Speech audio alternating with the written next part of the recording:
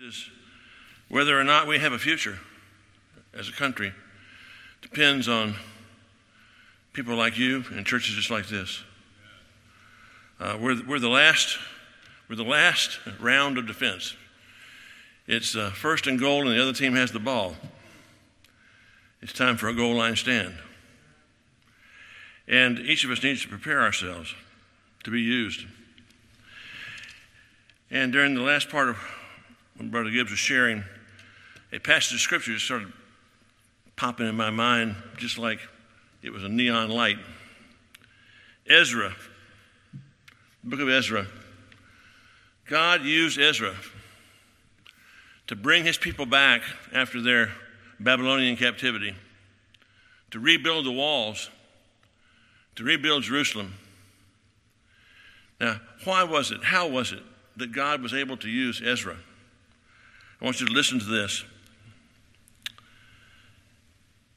Ezra had the good hand of his God upon him. Now, the word hand is obviously an anthropomorphism. God doesn't have a hand. But it's the symbol of power. It's the symbol of blessing. It's the symbol of approval. So how did Ezra get prepared to have God's good hand upon him? Ezra had prepared his heart. Now that phrase, prepared his heart, means he'd made it the settled goal of his life every day to seek the law of the Lord, to do it, and to teach the statutes and judgments. You want to be God's man or God's woman with God's power and God's blessing and God's time on God's business? Then you make it the settled matter and conviction of your heart to know the Word of God. There's a promise connected to that. If you hide the Word of God in your heart, you will not sin against Him. And then to seek to do it. Not just know it, but to do it. And to teach it. That means to witness. That means to disciple. It means to multiply yourselves. You know, if Christians in America started doing that, it wouldn't take long for us to be the majority. It wouldn't take long. Wouldn't take long. I'll say it again. If it's going to happen, it's got to happen somewhere. Why not right here? It's got to happen sometime. Why not right now? And it's got to happen to someone. It's got to begin with someone. Why not you?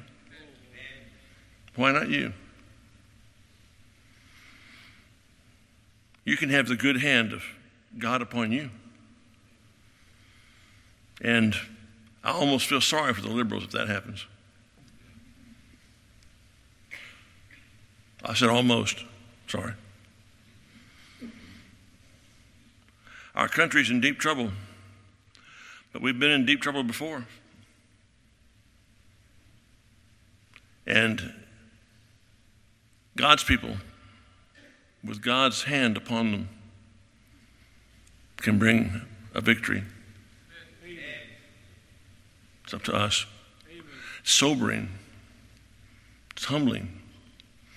But it's also encouraging. It's up to us. It's up to us whether America has a future worth having. God's placed the future in our hands. Will we be faithful to Him? I pray so. I pray so. If I had the ability to do it, I would clone this church and take it all over America. But of course, Christians can not only clone it, we can make churches like this all over America. God bless you. God bless your family. God bless your church. And God bless the United States of America.